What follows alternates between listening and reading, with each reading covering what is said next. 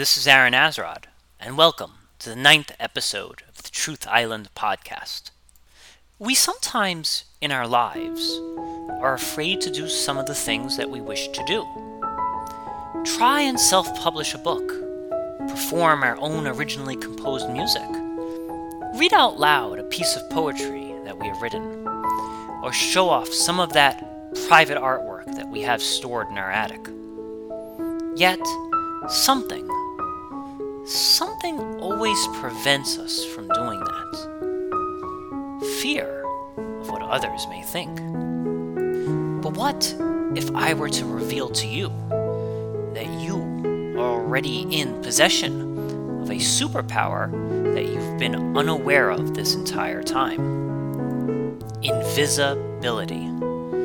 You see, a sad but liberating truth is that no one on this earth will be attached to the things you do as much as you. No one will appreciate your music, your artwork, or writing as much as the joy it gave you bringing these things to life. While this may seem sad at first, it is actually quite liberating, because if you embarrass yourself, no one will feel as embarrassed as you do.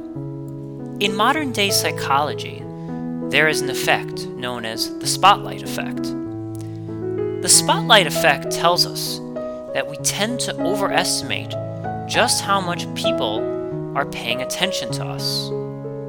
We can sometimes selfishly think the world is hanging on our every word and action, when it is in fact not.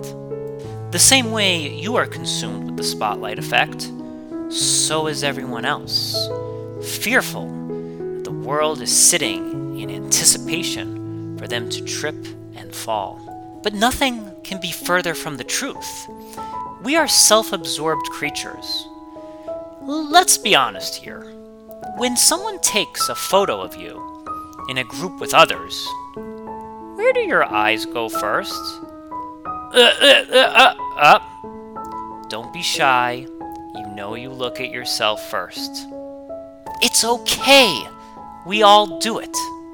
While some might point to this as being the ultimate tragedy of the human condition, I see it as something beautiful.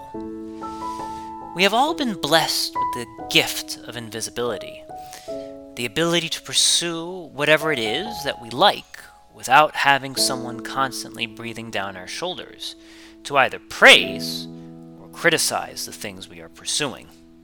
But my dad doesn't approve of my artwork, or my wife, she can't stand it when I practice the piano in the house. You might try and rationalize to yourself. But here's a challenge. Try doing what you love and see if their resistance matches the love that you have for your passion. I guarantee you, you will win. Because in the end, their discontent for your passion is far outweighed for the love you have for yourself. So while people might try to bring you down initially, or not notice you at all, their power over you becomes weaker and weaker with each passing moment you dedicate to the things that you love. So cheer up and enjoy the fact that you are invisible.